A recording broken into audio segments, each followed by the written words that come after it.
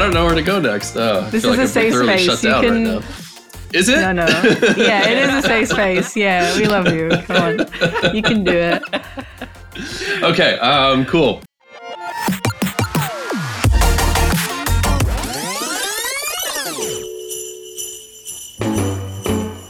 Jingle bell, jingle bell, jingle bell rock. Jingle bells swing and jingle bells ring. Hi friends, welcome to the Metacast Roundtable by Navic. And today is a winter holiday special.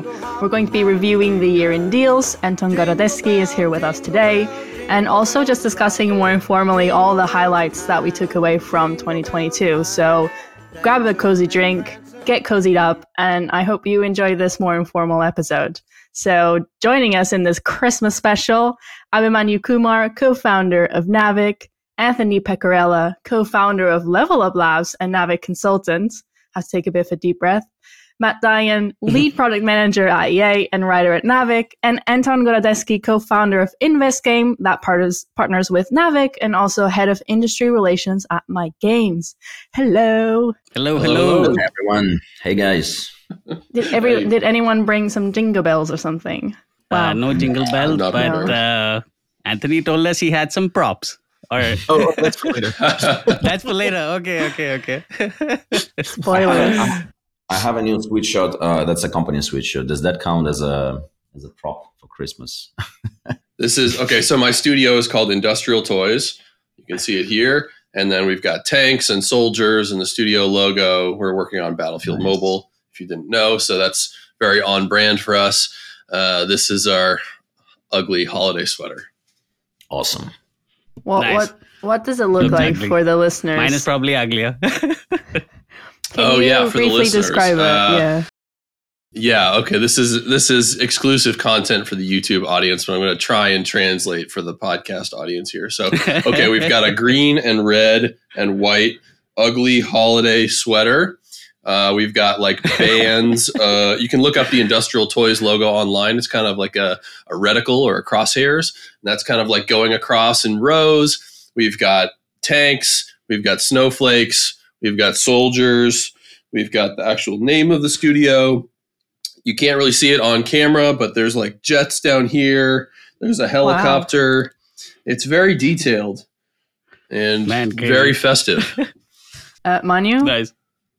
Oh, mine is not as detailed as Matt's, but I'm glad I can finally wear this thing after like 1 year of it just like lying around in my cupboard. But I got, so it's like it's I guess the American flag colors. So red, white, and blue. And I got some Santa Clauses and I think, these are reindeers, but they look like snowmen with like antlers, but reindeers. And then some Christmas trees. And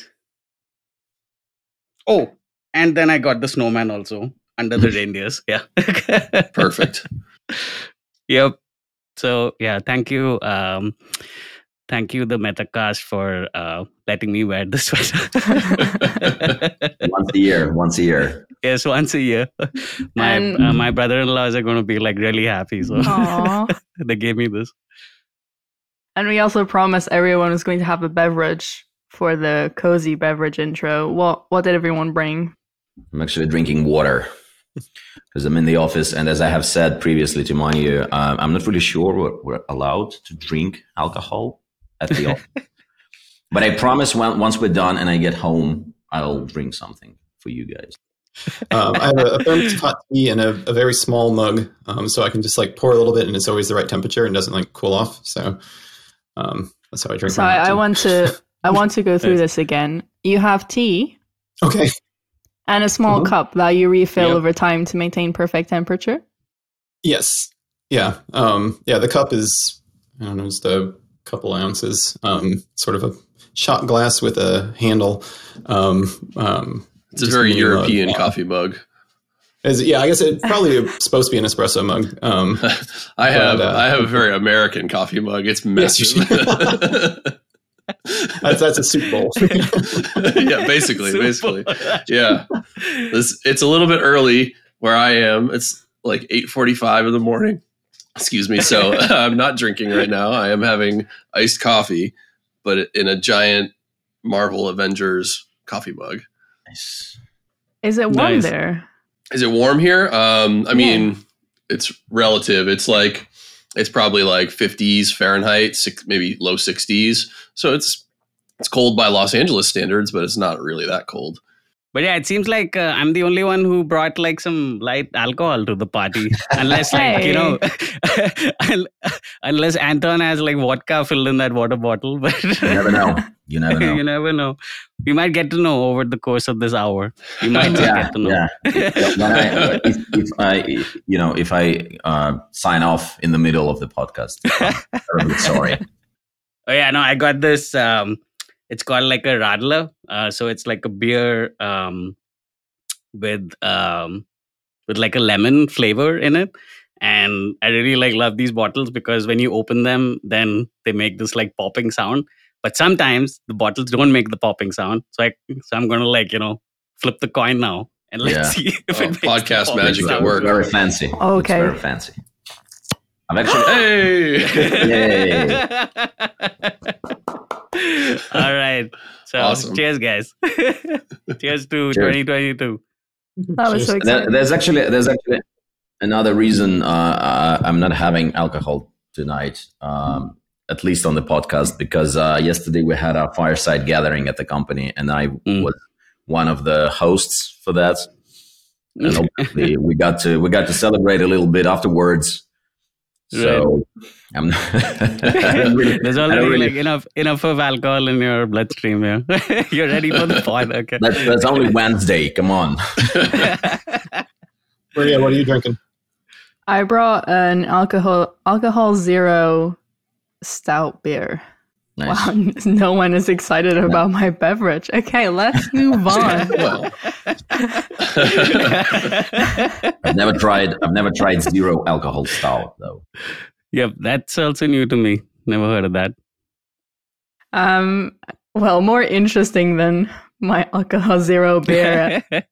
So let's start by looking at the year in deals. So Invest Game, that was co-founded by Anton, around mid-February next year is going to release the free report that you can download and review all of the details of 2022 in terms of deals, M&A, investment. And so, yeah, we're going to have a sneak peek today. Anton, do you have any leading insights in terms of number and value of the deals? Were they higher than previous years? Were they lower?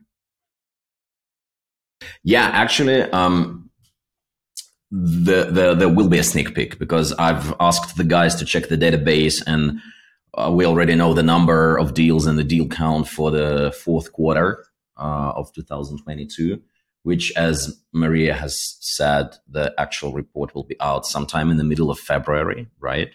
The third quarter of the year was the first one with negative growth metrics in the blockchain-related investments. Even though the total number of deals continued to grow, the total deal value was actually down in the third quarter and is again down in the fourth quarter. So, as I have just said, it's a downward trend for pretty much every segment. We don't see currently any upward trends, both in the deal count and in the deal value. So all these macroeconomic instability and rising interest rates and other factors are all influencing the industry as a whole, as we all know, and the deal part of the industry as well. The one other interesting trend that might likely play out in 2023, and which is where VCs might feel good about performing their duty of deploying the capital, is probably going to be in the AI space. So after one like crypto gaming, blockchain gaming hype, then into the next one with AI. But yeah, let's see. I mean, it's still like a space I'm like looking into personally, and just trying to see like what are like the different gaming solutions actually kind of getting built up, because probably in the AI space is also where these more picks and shovel layers for the gaming industry that would be a better fit, and like more solutions might be there, and that's also where like VCs generally prefer to kind of put their bets versus more content focused companies. So yeah, let's see if there's like a AI hype going to happen in 2023. Has everybody else's social media like has everybody else been seeing their social media flooded with this new AI trend? The chat GPT Lensa pictures and stuff. Yeah. That man was crazy for a month. Definitely. So, I have a very good friend that is a machine learning data scientist. He's absolutely amazing. And we actually caught up for breakfast the other day. And he was telling me all about how, we shouldn't really trust fully ChatGPT and how he's managed to trick it. And it does provide false information if you push for it. It will never fill the gap by saying, I don't know. It will always fill the gap with something. So yeah, it's just interesting to see how that plays out. I'm not a VC. I'm not too close to it. And so I was just wondering, just because VCs have said, okay, I have this pot of money that I want to invest into blockchain. If we see a continued downward trend in blockchain, if we don't see games reaching the market next year that bring success and, I don't know, re-inspire that segment, could VCs not decide to reallocate those funds to invest in something else?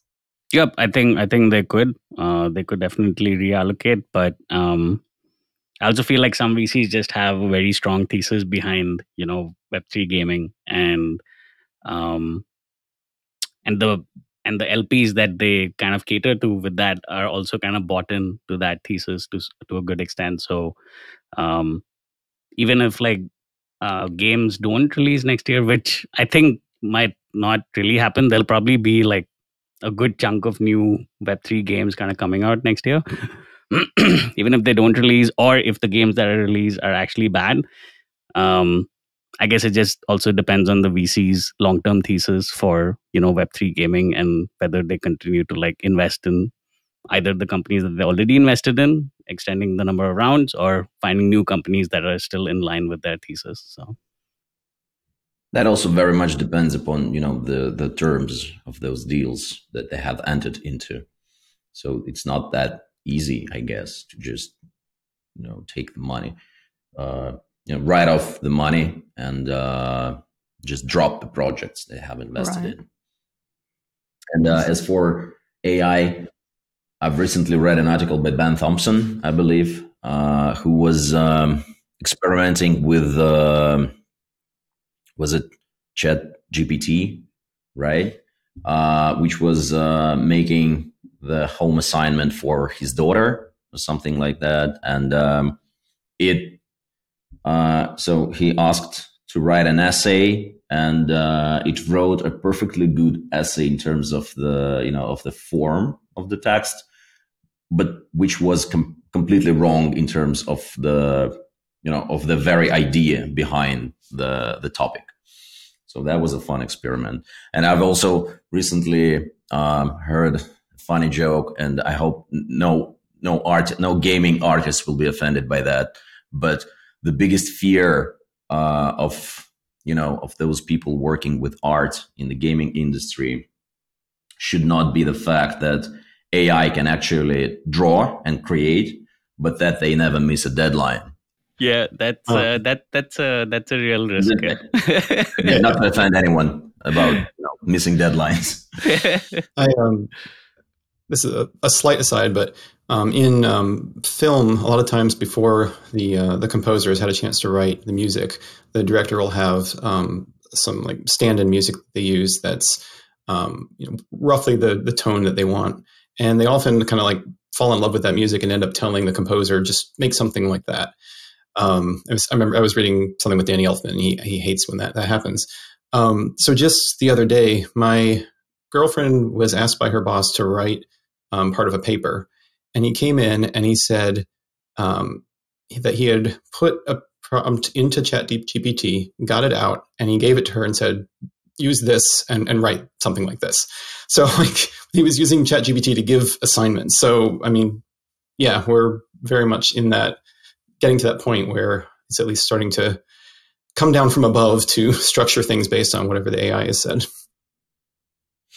That does sound like, a new toy for investors, like blockchain used to be back in 2021, maybe. Yeah, 21. Yeah, 21. Yeah. And I'm not saying that the technology is bad or something, but everybody is always looking for the next big thing to get out of the deal with multiples. So that's the nature, of venture.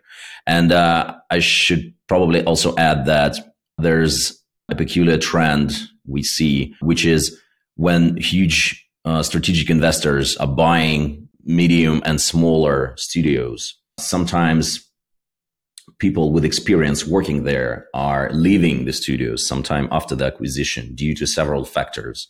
And one thing they do is they trying to, do something on their own and maybe create a gaming studio or, do something else with the experience they've got while working back there. And thus there are the VC funds which are sitting on huge amounts of dry powder, right? As we have previously discussed. And so thus more M&As are leading to more private investments, which is something that will also take probably place in 2023. Anyway, long story short, generally optimistic about 2023. Things are still moving up and to the right, I think. Maybe a little bit slower, but generally optimistic. So on that note of optimistic, thank you, Anton, so much for sharing all those insights. Again, mid-February, the report will be live for you to download.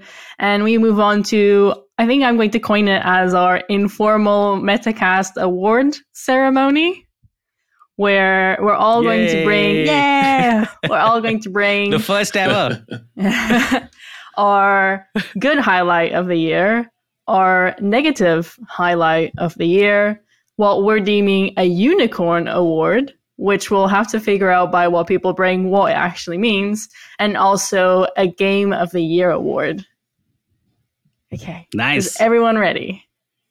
Yes. Manu, you are so excited that you should definitely take the first good highlight of 2022. Oh, shit. Okay. So what? Oh, so are we not starting with like game of the year, or we start with the best highlights? Do you want to start with game of the year? We can if you want. Well, I think that's Let's start with game of the year. Oh, really? Okay, let's do it. All right. So, do we have any like awards music? No. You can do a drum roll song. All right. So my game of the year. It's a PC console title. It's called Overcooked All You Can Eat. Okay. First of all, like, how many of you guys know this game? Yeah, I know that. You know it? Okay. Is it Do you play it with Overcooked? your wife? Yeah. Nice. Overcooked All You Can Eat. I believe it's the second part, right, of the franchise. Yep.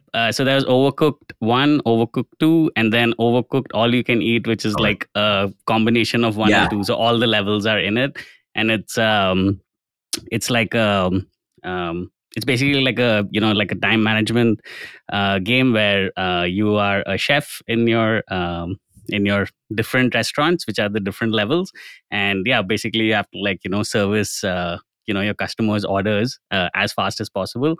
The faster you serve them, the more points that you get. But the reason it is my game of the year is because this is the only game that I can authentically have fun with my wife. Like, we both play this together, and we're both like slightly competitive people. So, we're always playing like, one-on-one games on this, and it is super fun. It's like... The time to flow state is the shortest You guys in this game for me. So are you guys screaming at each other sometimes for missing the recipe or something like that? No, that's exactly why we don't play the co-op mode. Oh, right. Because we just scream at each other all the time. So we're always playing like one-on-one. So Wow. So then it's only I can totally relate co-op to is it. boring. So I never heard that PvP is healthier for couples than, co-op. This is very interesting. different strokes for different folks, but this game, I'm still like really shocked that there's no like mobile equivalent of this game. It is really so fun, and I could see like a like a PvP version of this existing on mobile, and people just like going head to head and stuff. But yeah, anyway, Overcooked All You Can Eat. That's my game of the year. Just like a small side note before we go to the next game of the year, but I also do know couples who like really enjoy co-op mode, but we don't hang out with those couples. So. All right, Anthony, what is your game of the year? All right. I have a few. I guess I cheated a little bit, but I've got three. So one of them is Power Wash Simulator. I talked about my love for this game in an earlier podcast, and there's just something so like zen and peaceful about just spraying paint off of things with a power washer. And I've sunk a lot of hours into very slowly cleaning a playground.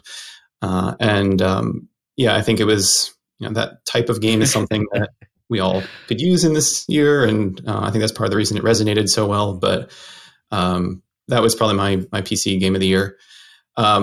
For a view into a very narrow, small audience of super fans, my idle game of the year is Antimatter Dimensions, the reality update.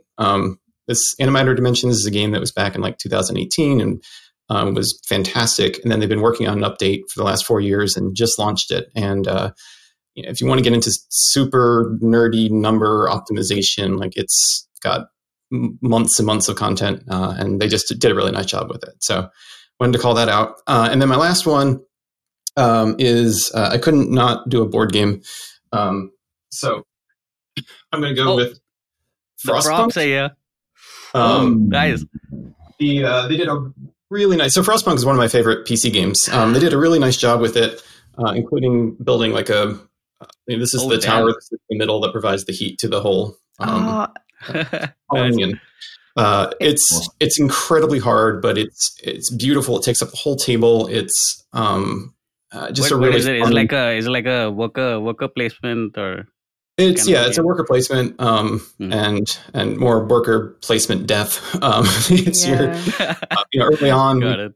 Yeah, like one of the first things you need to do is like pass the law that allows you to use child labor, and then you start sending kids out to dig in the snow, and then they come back with frostbite. And it's a very dark game. Yeah, it's from the makers. It's from the makers of This War of Mine, right? I believe it is from the board game. The makers of the board game of This War of Mine. Okay, cool. Got If it. you had to pick one out of those three, which one would you pick? Or are they all like equal?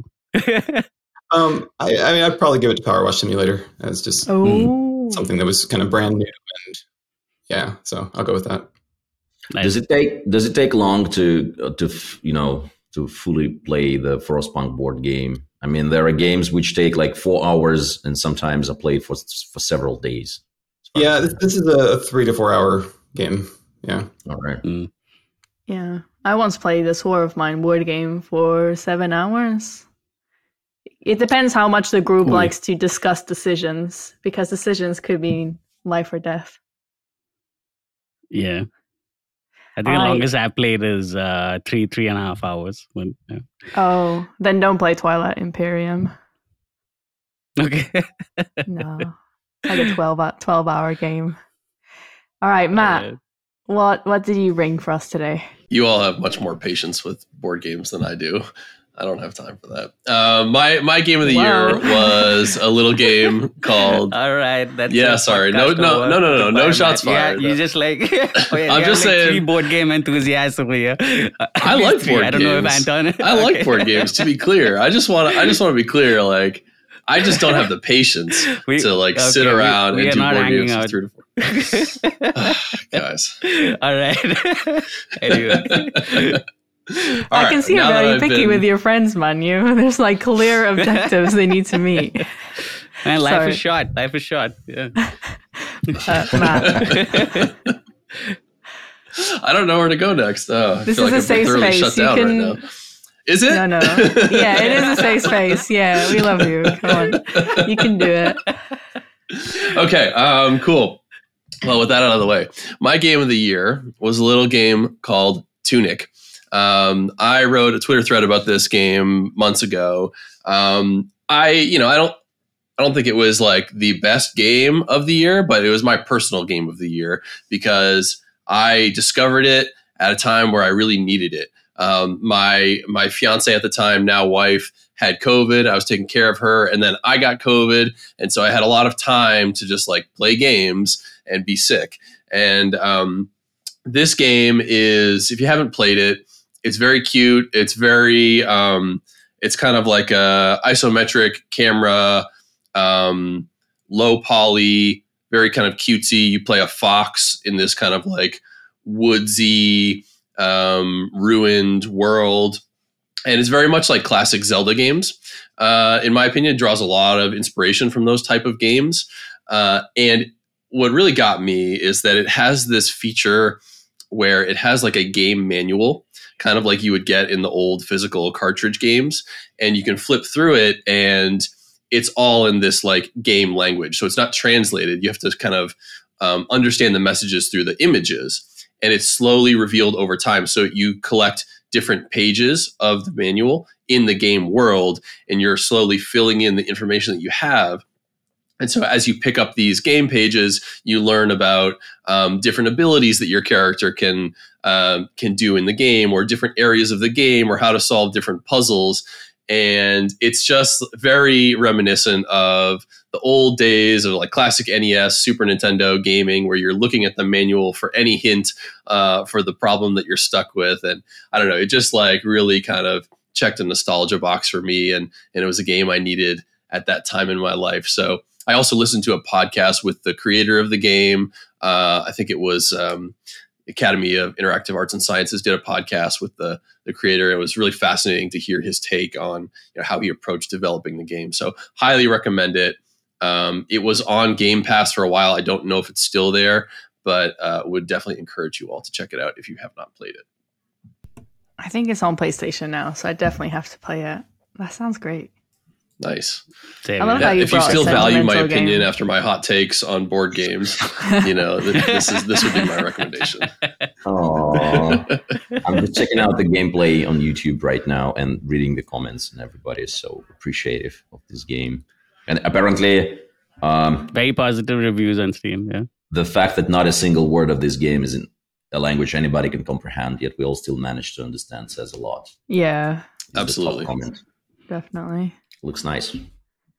Okay, then that. I don't know, Anton. so Did is you Anton next? did you have time to prepare a game of the year?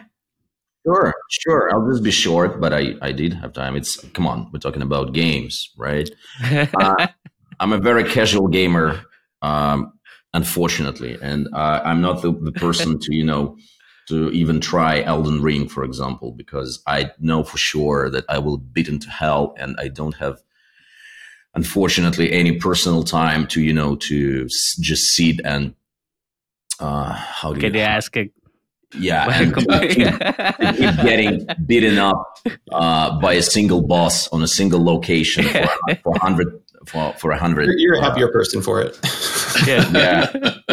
So, being a casual gamer, I'm not going to surprise anyone. My game of the year is the game I currently play. It's God of War Ragnarok on PlayStation 5. And I'm a big fan of the franchise. I'm a big fan of Kratos. I'm a big fan of that relationship vibe, the upbringing process of a child, of a teen. And I really like how Atreus is now a teen and how he pisses off everybody, and just like teens do in real life.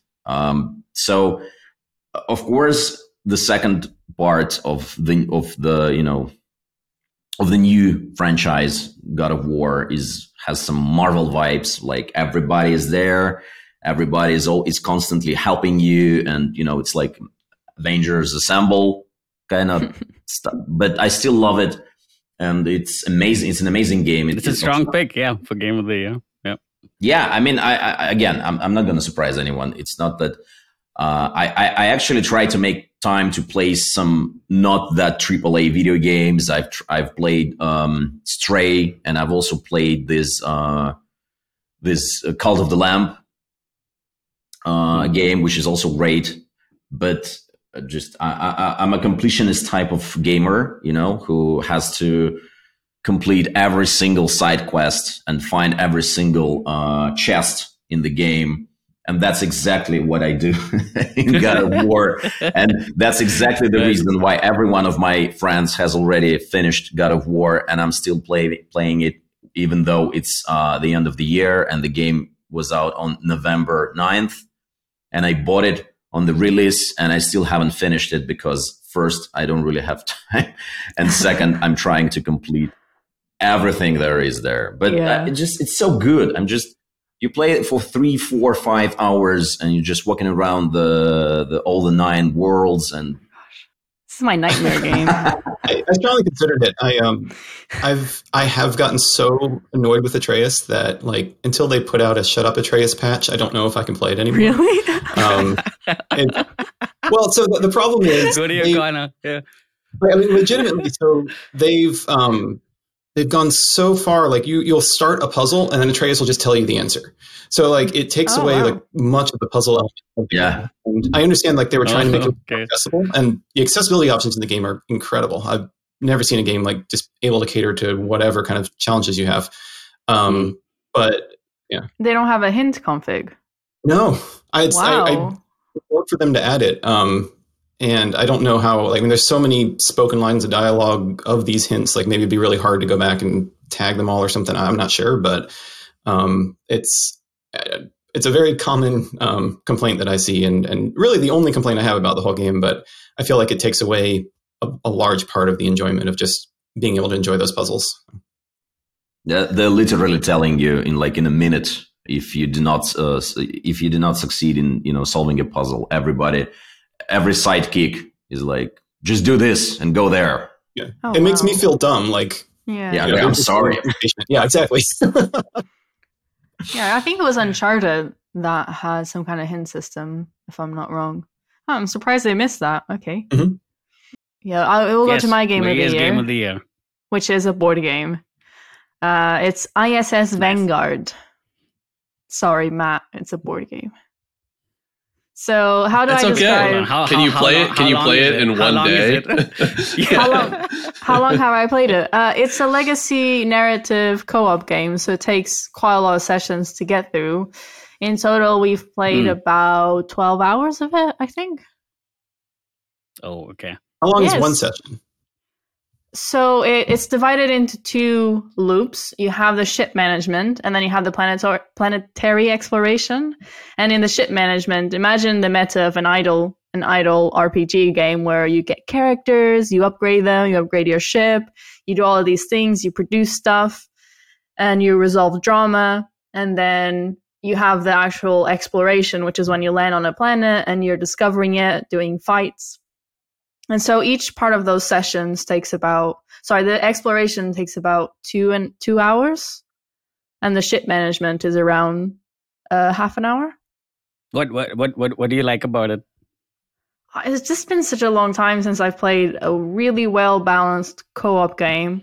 Since Gloomhaven, I haven't found a game where everyone has to be really playing as a group and tactically and leaning into their character's expertise.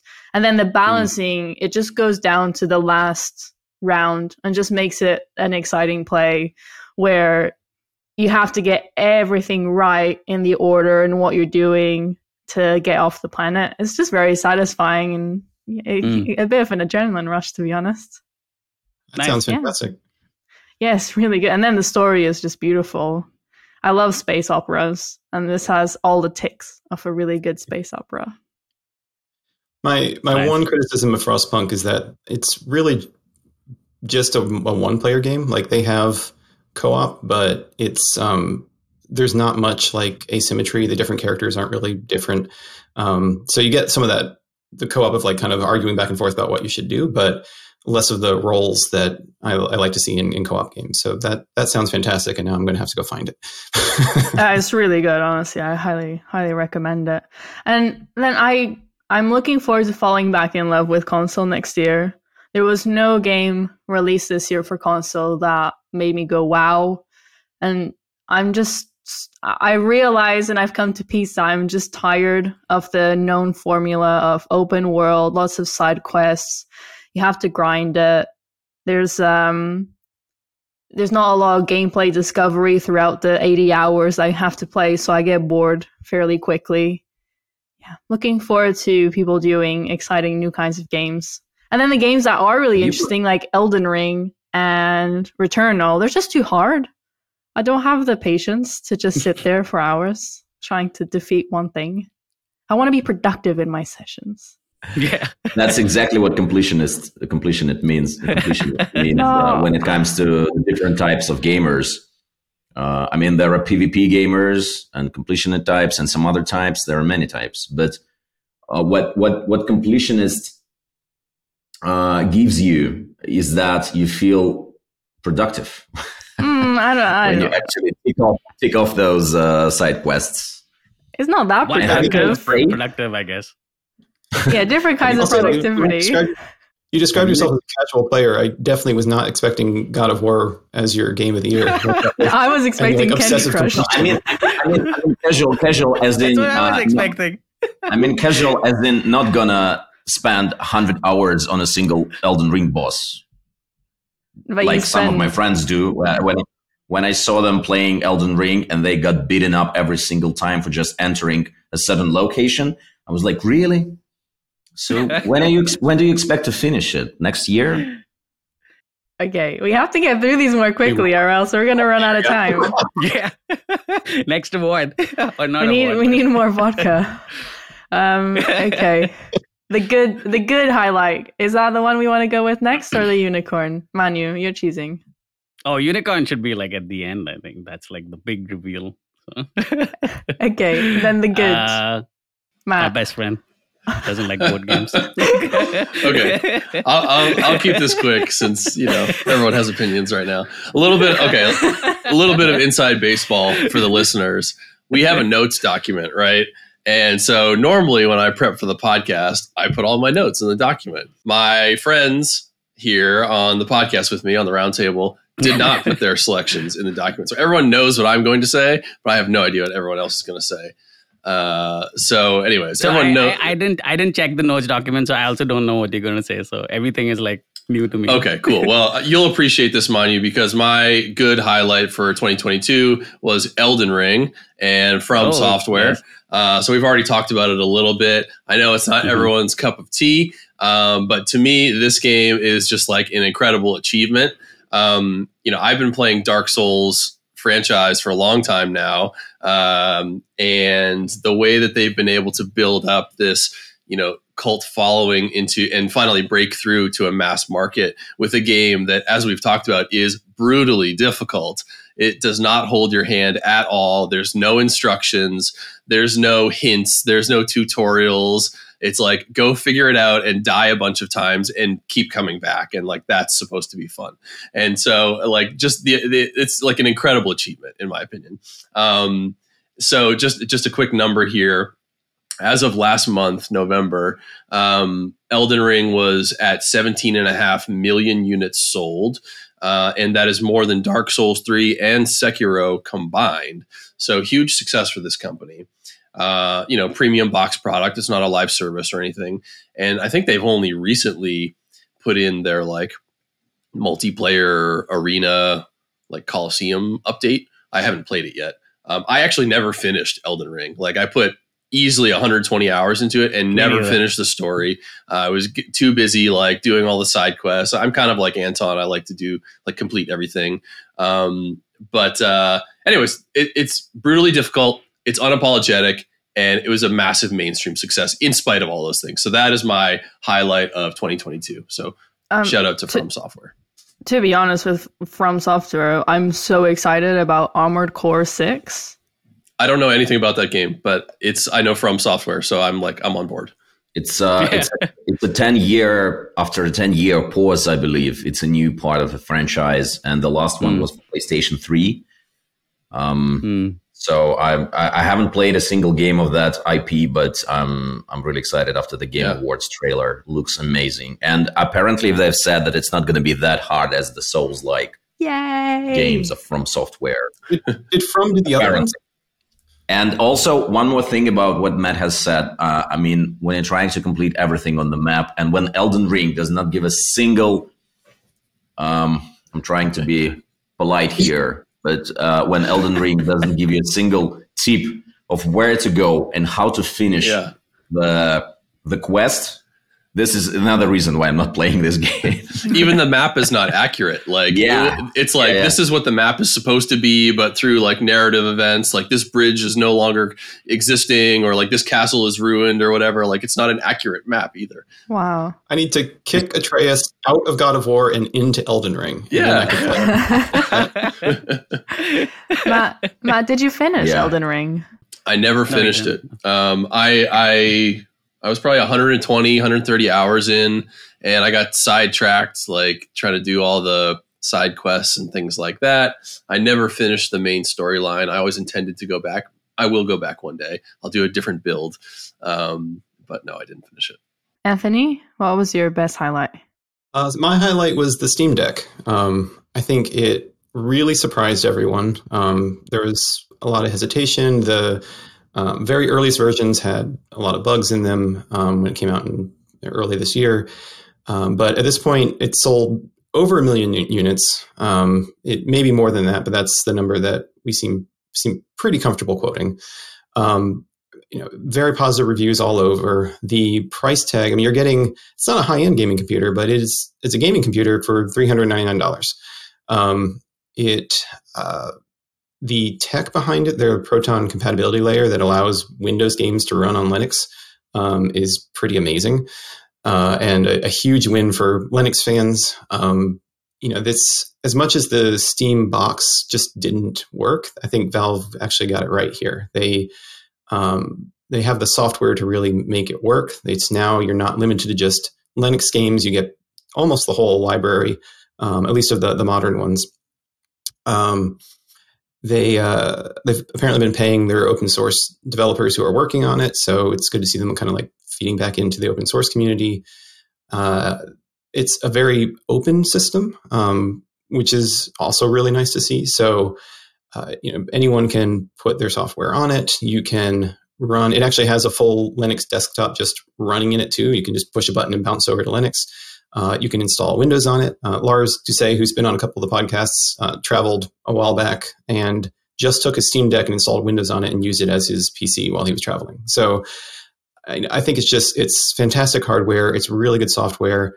And it's sold well so far, and, largely limited by the just production, difficulties. So, I'm really excited to see where that goes. And, in particular, to see if third-party manufacturers start to build their own versions of it, because then we could get a lot more innovation. I don't think Valve is looking to make money on the Steam Deck as much as just, get Steam into more and more hands.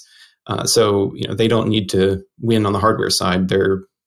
It's in their best interest to do, like Android, like Google did, and open it up and just get as many fantastic devices on it. So that's my good of the year. Nice. And it also looks pretty good. I mean, so Thomas, who's part of our consulting team, he really wanted the Steam Deck, but he's sitting in Australia and they don't really ship there. So he shipped one to me, and then I had to kind of ship it to him, and I had to open the box when I got it. So I saw it and it looks pretty slick. And yeah, now I have a little bit of Steam Deck FOMO. I might just purchase one, but yeah.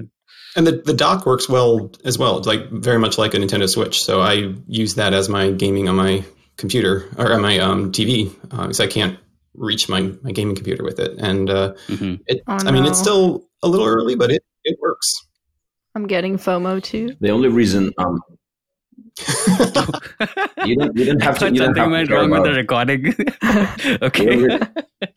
You don't really have to care about FOMO because I have Switch and I haven't used Switch in the last couple of months. So when you get Steam Deck, you're probably gonna use that for a month or so if you're like me, and then it's gonna be not used. Probably. But I was supposed to be using a Nintendo Switch on the plane and using the train or whatever. And I do not even do that now. Anton, this is meant to be the positive section. We have to be positive here. I'm just trying to. There's not enough vodka in that bottle that he has, man. Right. He's actually drinking water. even without the portability, like just getting a $300 gaming computer that you can hook up to a monitor is also something that's pretty much impossible to do, even if you're building your own off of Newegg. Like it's so. I don't use it for portability as much as just having it as a useful computer I can carry around or put where I want. Okay. Manu, what is your best highlight of the year? So my best of 2022 is probably a name that has come up very often now, at least in the past month, and it's Marvel Snap. So the reason, okay, one disclaimer: I actually don't really enjoy the game. It's not like a very fun game for me.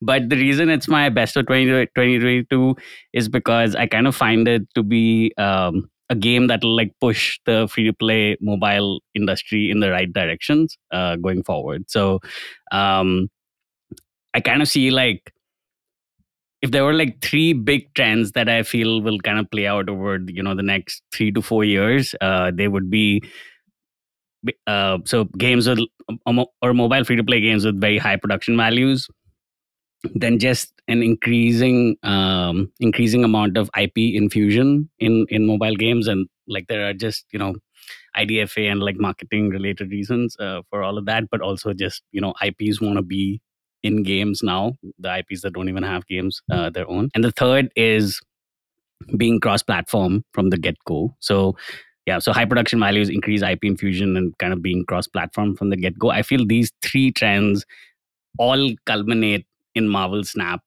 really, really well. And other developers kind of looking to, kind of build for 2023, 2024, 2025.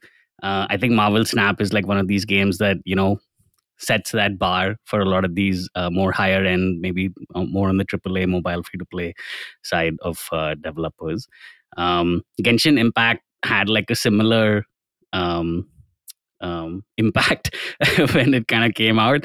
And people like it really opened up I think the Western developers' eyes and minds towards how much of quality can be packed onto a mobile device, and people, and basically like I felt personally a lot of the Western developers were just like asleep at the wheel on that regard, and then MiHoYo, and now called HoYoverse, just kind of showed the world the technical marvel with that. So yeah, I wouldn't like go into the whys behind any of these trends and all too much, just because we want to keep it short also. But yeah, that would be my best of 2022. Okay, Anton, how about you? I'm gonna be short, and I'm just gonna say that the best thing that has happened to me in terms of the market and in terms of the industry is that the company I work for has successfully navigated all the things we had to deal with in 2022, and the new role, the new direction that we have taken as a family, as a team of 2,000 plus people, and the way that I believe we're looking into 2023 with a little bit more optimism than we had during all this year is probably the best thing that has happened to all of us. All right, Maria. Oh, yes. So my best highlight of the year is that cozy games are becoming a thing. In a previous episode, Matt is also lifting his arms up in cheers. I already went through a bit of a long description as to why I'm very excited about this, so I won't go through it again. Anyway, who doesn't want a cozy game to feel good? And I think something that excites me a lot is that I believe it would be a great genre for VR, because I think VR with a headset, high action, fast-paced games, it can be difficult to adapt to that kind of platform. And so who doesn't want to be immersed exploring a forest and petting tails of lots of cute little animals? Like, sign me up for that. I will like to know how it's going to be monetized and how I could potentially explore a new way to monetize games, because free-to-play monetization is definitely not cozy. The reason I'm so excited is because I considered putting Unpacking as one of my either best of or game of the year, but it came out in 2021. Okay. So did not qualify, but yeah, big fan of that take, Maria. Is Tunic also like a cozy game or not? I haven't played the cozy game. Ish, like it's not like super stressful, but there is like combat and things like that. So I don't know if I'd call it exactly a cozy game. If you could pet the fox's tail, I'd say yes, but you can't. So not At so least the cozy. visual style of cozy games. Okay, now we go to the negative part. So this is a roller coaster. We go from positive, we go to negative, and then we're going to have the finale of the unicorn. So starting off, who wants to kick off the bad news? Who wants to be the downer? I can go first since you guys are already like on the opposite side of me here. Mine will be very quick, to be clear. But so I actually wrote about this back in August, and my topic for worst of 2022 is gaming layoffs. So back in August, I predicted that we would see more gaming layoffs, and sadly that has come to pass. So it's maybe good news for startups that are looking for talent or people who want to go start up their own venture. I would encourage impacted workers to do so if they're in a financial situation to do that. But yeah, that was a bummer, and that was my worst of 2022. Yeah, like slightly related. We kind of recognize the same on the newsletter side of it. So we just we made like the job board free. So anyone listening and they want to get their job featured on the newsletter, just check out the newsletter, check out the job board, and post over there. Yeah. Oh, that's awesome, Manu. Yeah, I think this year made me go from I thought games was quite stable in terms of layoffs and was more secure, but actually. Yeah, these corrections happen across the board. Okay, next bad highlight. Thanks for kicking it off, Matt. Manu? Yeah, so it's going to be, so it's a game, again, and it's a mobile free-to-play one. I think my worst of 2022 is probably X-Hero, and the reason I find it to be the worst of 2022 because it makes a lot of money, but it also represents like everything that I feel is wrong with mobile free to play, and that's not really great. The things that I kind of find that it or the vibes that it puts out towards the industry is you can make a lot of money by almost like duping players with a marketing strategy like that, and also like just this like really crass bait and switch that happens in that game. So yeah, I guess I mean not to like get too much into the details of it. We did talk about it in a previous podcast, but yeah, it makes a lot of money, and to me at least it from a marketing strategy standpoint, from a game design standpoint, and this is more like it's a personal take. There's no real objectivity to this, but for me at least it just represents how I wouldn't want the mobile free to play space to evolve in 2023 and beyond. So yeah, you don't want to save the Doge. You weren't a fan of saving the Doge. Have you seen the new art that they applied to it in a separate game? It's no longer saving a Doge. It's no longer saving a Doge. It's now saving a really horrifying, scary face. Oh yeah, from flies. Yeah, is that they did the app icon change, right? And it's just like this. Yeah, a And the crazy, store. crazy looking woman. Yeah. Yeah, it's not even cute anymore. But yeah, anyway. Yeah, it's not even cute anymore. No more Doge. Yeah. No more Doge. Okay, I'll go to the next Yeah, bad. I would want to see like more Doge in mobile free to play also in 2023. So no more Doge is another point for everything that's wrong. But Yeah, I support more Doge games. yeah.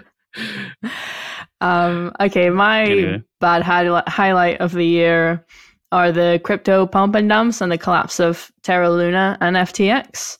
I think it really hurt the perception of blockchain even further because it wasn't great starting off, apart from a small segment of people in the world. A lot of people lost quite a lot of money.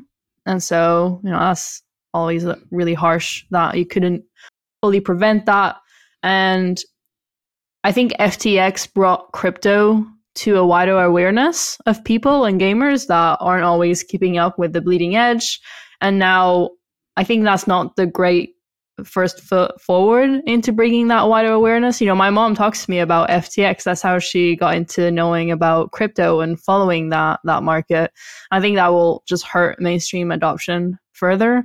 I hope it recovers, and I hope it's just, a small slump. But yeah, it's really unfortunate. Yeah. I was saying, both the FTX collapse and the Terra Luna thing kind of hitting back to back has like really, from this like mass adoption perspective, it's really like taken crypto more broadly a few steps back. And like your mom is kind of bringing it up with you. Even in my friend circle, it's only negativity around crypto versus what the mood used to be back in 2021, and people are actually excited about walking through all the UI UX headaches of setting up a wallet, and they were willing to do that. Anton, what is your bad highlight of 2022? Yeah, again, I'm going to be super short on this one. So basically, the worst thing that has happened is the Eastern European part of the market and of the industry and the whole professional community has been very much divided since the beginning of the year. And the worst part for me was just seeing, people who used to work together and communicate on the gaming events and sharing the knowledge and the expertise were discussing some other stuff, right? Which had pretty much no connection to the market, to the industry we all love. I guess it's still happening, not as intensive as it used to be, or maybe I just isolated myself from that. I don't know, but the beginning and the middle of the year was all about that, and everybody had to deal with the consequences instead of just making great games, experimenting with the genres and whatnot, and with the monetization model, whatever. And everybody just had to deal with the consequences and save the business and try to save the people that work for the company in all terms of the word. So yeah, that would be the worst part. I just hope that 2023 would be the way better year for the industry and for the people working there. Yeah, I hope so too. Thank you a lot for sharing that. Anthony, last bad highlight before we move on back to happiness. All right. There's almost certainly some recency bias in this, in that it was just a couple of days ago. But Epic Games was fined $520 million by the FTC. And it was split between about half of that was for their in-game store and the refund system. So the complaints, they, at least according to the plaintiff or the FTC, they ignored over 1 million user complaints about like inadvertent purchases and things not working. It was very easy to make unauthorized purchases with a single button tap. And a variety of things that they just didn't really address until this past year, when I think it's certainly too late. And then the other half was for child privacy and safety. They early on, employees apparently had requested that voice chat be opt-in, and they decided not to do that, which led to a lot of harassment of young kids under the age of 13, or at least them having to be exposed to that. They were asking for information from less than 13-year-olds. They didn't always comply with requests to delete accounts and information. So, I mean, that's bad. At the same time, you can see it as a good move in that the FTC is cracking down on it and, making sure that companies this is going to be an important precedent and kind of example. $500 million is not a slap on the wrist even for Epic. And so, I mean, hopefully other companies will start taking some of these issues more seriously, but, and somewhat I don't know if I want to give Epic credit for it, but, they accepted the settlement, and the release that I saw, was not them.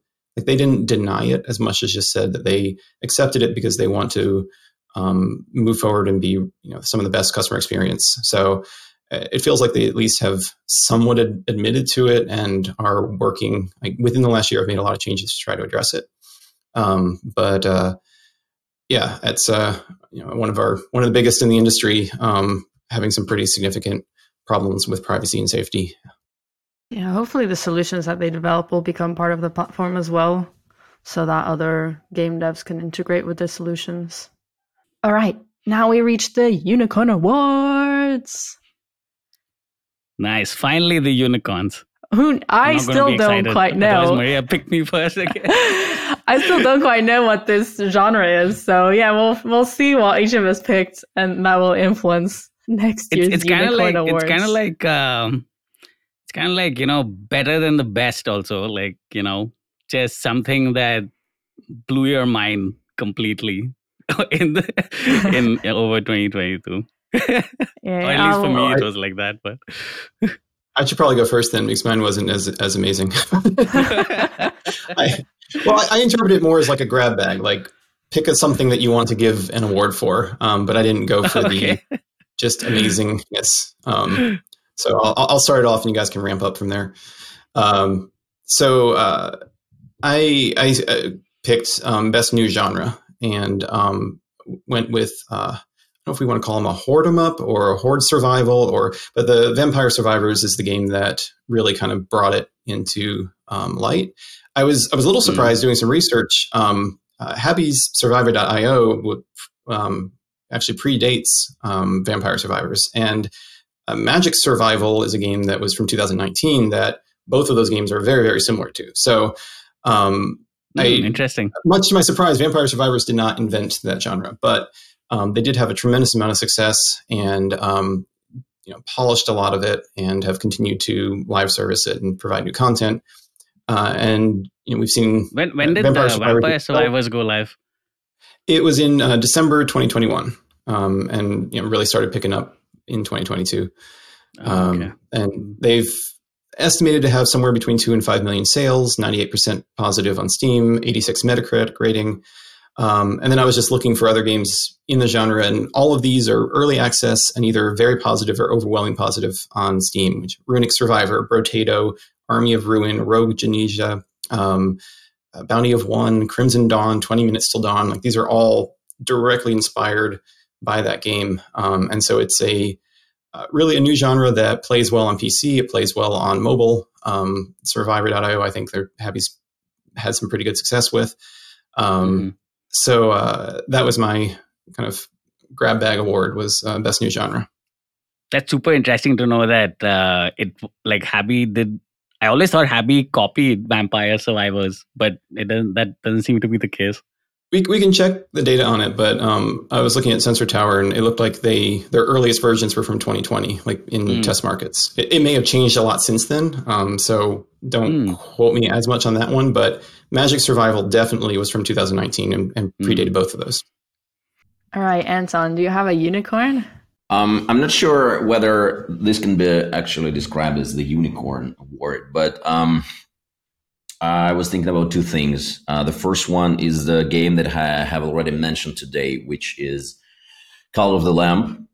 And this is a unicorn because I would describe the unicorn here as the game, because on one hand, it's a great game with great visuals, and the very great ideas behind it, like in terms of the gameplay, in terms of the setting, right? I mean, if you haven't played it, it's basically about a small lamb who was sacrificed in the forest by some evil forces, and the devil resurrects him to create a cult of all the cartoonish animals living in the forest, like rabbits and foxes and whatnot. And so there are basically two things you can do in the game, with the first one being handling your camp, your cult. You have to build stuff, you have to maintain stuff, you have to take care of the cult members, you have to bury them if they die, or you have to clean up after them, you have to feed them, and they're maybe heretics, and you have to deal with heretics as well. You may take them to prison. It's a very fun game. Matt, I promise I didn't look at the notes. What is your unicorn of the year? Yeah, okay, sure. So my unicorn award, initially I was going to put Elden Ring here, but I put that as my best of. So I went with one that I thought was a huge overachievement, and that is Wordle. So Wordle came out of nowhere, and then suddenly it was everywhere, and everyone was playing it, and it just was like insanely popular and insanely simple. Really simple word game. That's a good one. It was acquired at the height of its popularity by New York Times for, quote, the low seven figures. So a nice exit for the creator. And by the way, the guy who created it, his name is Josh Wardle. He was the same developer or product manager as Reddit Place, which I think is a really interesting sort of social experiment that I've written about in the past for Naavik. Definitely check that out if you're not familiar with it. And so I'll just leave you with sort of he's done like a few of these games, right? He kind of has this knack of like creating these like super concise like game experiences, but they're always viral, right? Yeah, I there are other examples. I didn't write them down, but there are definitely others. And I think he created this, if I'm not mistaken, like for his partner. Like they like to do puzzles together, and this was just something he kind of threw together for the two of them to play, which I think is really, really sweet. So just to kind of like give you all and give the listeners like a taste of like the cultural impact that this game had, I was looking at an article that had a list of the spin-off games that were inspired by Wordle, and I'm sure you all have seen some by this point. It's like a huge list, but some of the highlights for me, there was one called Worldle, which is you guess the country from a silhouette. There's Hurdle, where you're guessing a song from a snippet. There was Wordolly, which is Wordle plus Dolly. You're guessing the prompt from a Dolly-generated image. There was Pirtle, which is named after Jakob Pirtle, who's an NBA player, so you're guessing NBA players. Shout out to my fellow NBA nerds. There's Hexadecordle, which is 16 words. And there's about 50 other ones too. So you just Google it, like Wordle spinoffs. There's so many of them. So shout out to Wordle. Matt, what's your NBA team? That's an easy one. My NBA team is the Boston Celtics, the greatest sports franchise in North American professional sporting history with 17 championships. You can see lots of memorabilia behind me. Celtics memorabilia. So I'm outing myself to the entire Naavik audience. I'm a Celtics fan, even though I live in Los Angeles. Yeah, they are the best. You live in LA. Why not Lakers? Because the Lakers suck. I mean, come on. First of all, there are no lakes in Los Angeles. Let me be clear. There are no lakes in Los Angeles.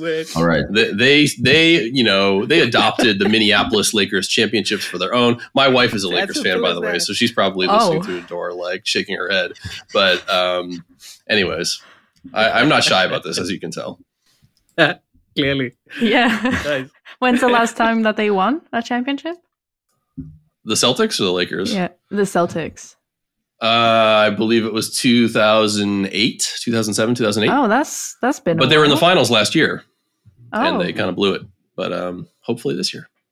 Okay, we'll go to mine. I will leave Manu's unicorn to the last because he's clearly the most excited member of this roundtable with these awards. No. Okay. Yes. You're going to be wrapping up the show.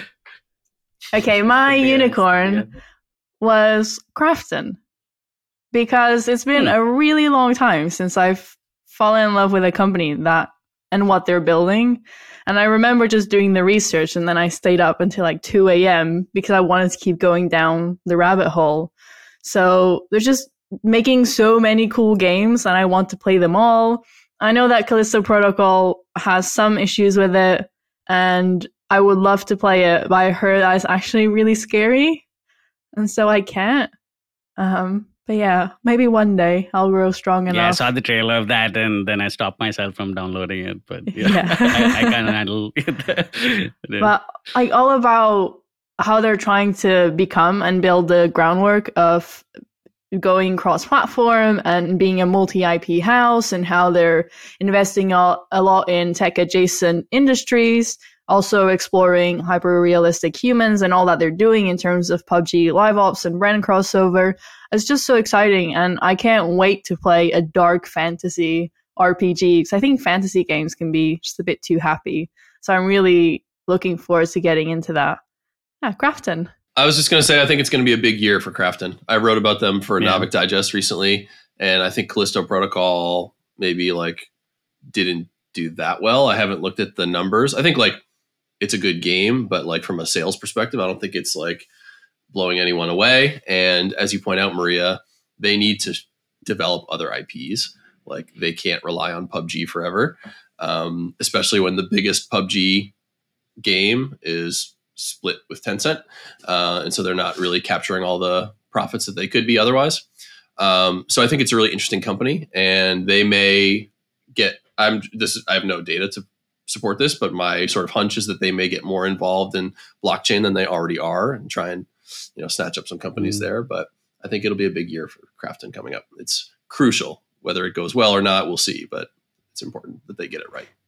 I think they made a partnership with Solana. Do you think FTX could potentially hurt their investment that they're getting into? I couldn't find too many details about it. It's possible. I don't know the details of it either, but I do know that they had some sort of deal with Solana Labs. I don't know. All the Solana games are kind of in a weaker position because of FTX. All right, Manu, wrap us up like a little present. Okay. All right. This is a happy unicorn, no Anton unicorn, but this one is called, or not called, but my unicorn of 2022 is actually Stumble Guys, because I think the story of Stumble Guys is really like a story. It's a 2.5-year story actually, until they sold to Scopely. But it's really a story of a team that recognized an opportunity very quickly, and then kind of rose to that occasion, and then kind of made the most of that opportunity over 2.5 years. And we saw the pinnacle of that once they got kind of when they sold to Scopely. So like some interesting highlights about this game. I guess we have previously also talked about when they launched, when Fall Guys launched. That was kind of the part, just that 6-week production timeline very quickly after launching Fall Guys was kind of the part that that's the recognizing the opportunity part. And this was pretty interesting just because of they immediately kind of filling a gap on the store, where everyone was kind of searching for Fall Guys Mobile, but we're basically landing on Stumble Guys. One very interesting thing that we kind of found in our research was, if you actually check the APK of Stumble Guys, the original name of the game was actually Fall Buddies. So the APK actually says like Fall Buddies dot whatever APK code. But yeah, and also like another interesting thing is this whole Scopely acquisition part of things. This is actually not something new to that team. They've first of all, this is a team that's been working together for a very long time, but they've done it twice already in the past. So they sold Skidstorm to Cheetah Mobile, and then like eventually sold also Boom Carts to Fingersoft in 2021, and then this whole Stumble Guys and then the Scopely thing. So it was just like interesting to kind of go through their story and see the small 4 to 6 person team see so much of success because they recognized an opportunity, they rose to the occasion, worked super hard and kept improving the game, and eventually, sold it to Scopely. So in stark contrast to everything like X Hero, which is everything that is wrong with mobile free to play, I kind of like to salute the Stumble Guys team quite a bit. Even though, okay, sure, it's a copy of Fall Guys, but still. Yeah, it's about that recognition of the market and jumping onto it quickly, going quick to market. Yeah, wow, I didn't realize I had done it before. Yep. That's very interesting. It's being a hard-hitting team that knows each other very well. Curious to get to know them. Yep. And and almost feels like like an internal strategy of theirs. Build the game and then sell it and then build the next one. Okay, we're going to wrap up. This was our longest roundtable ever because it's a holiday special. And does anyone have any last words before we close up the Santa shop? Thanks for listening. Appreciate it. Happy Go holidays. Celtics. Go Celtics, yeah. No, I'm always appreciative of the people that listen to the podcast and care about what we have to say and read the newsletter. And I'm just like, I'm always appreciative of that. So thank you for listening. Thank you for reading. Yep, definitely. And 2022 like really went by so fast. And but really looking forward to 2023. I'll be becoming a dad in March, so I'll probably not be around on the podcast for some time. But congrats. Thank you. But looking forward to 2023 for more than work reasons also. So and just to highlight what Matt said, always very appreciative of everyone who listens. I know we can't get to know each other always, it's this whole content creation online. But if you were ever in conferences and around and you want to meet, send a message to any of us. It's always good to get to know each other, even though you do most of the listening and we do the talking, like to turn the tables around. So have a good holiday, everyone. Definitely. If you are going to celebrate Christmas, have a good Christmas. And we'll pick up again, I believe, in the second week of January, because we're going to take a little break. All right. Thank Happy you. Holidays. Happy holidays. Cheers. Bye, everyone. Also, happy Hanukkah. I know it's Hanukkah right now. Yes. We also celebrate Happy Hanukkah. Big Hanukkah feast coming up in the Dion household very soon. So thank you. Enjoy all the holidays, everyone. See you next year.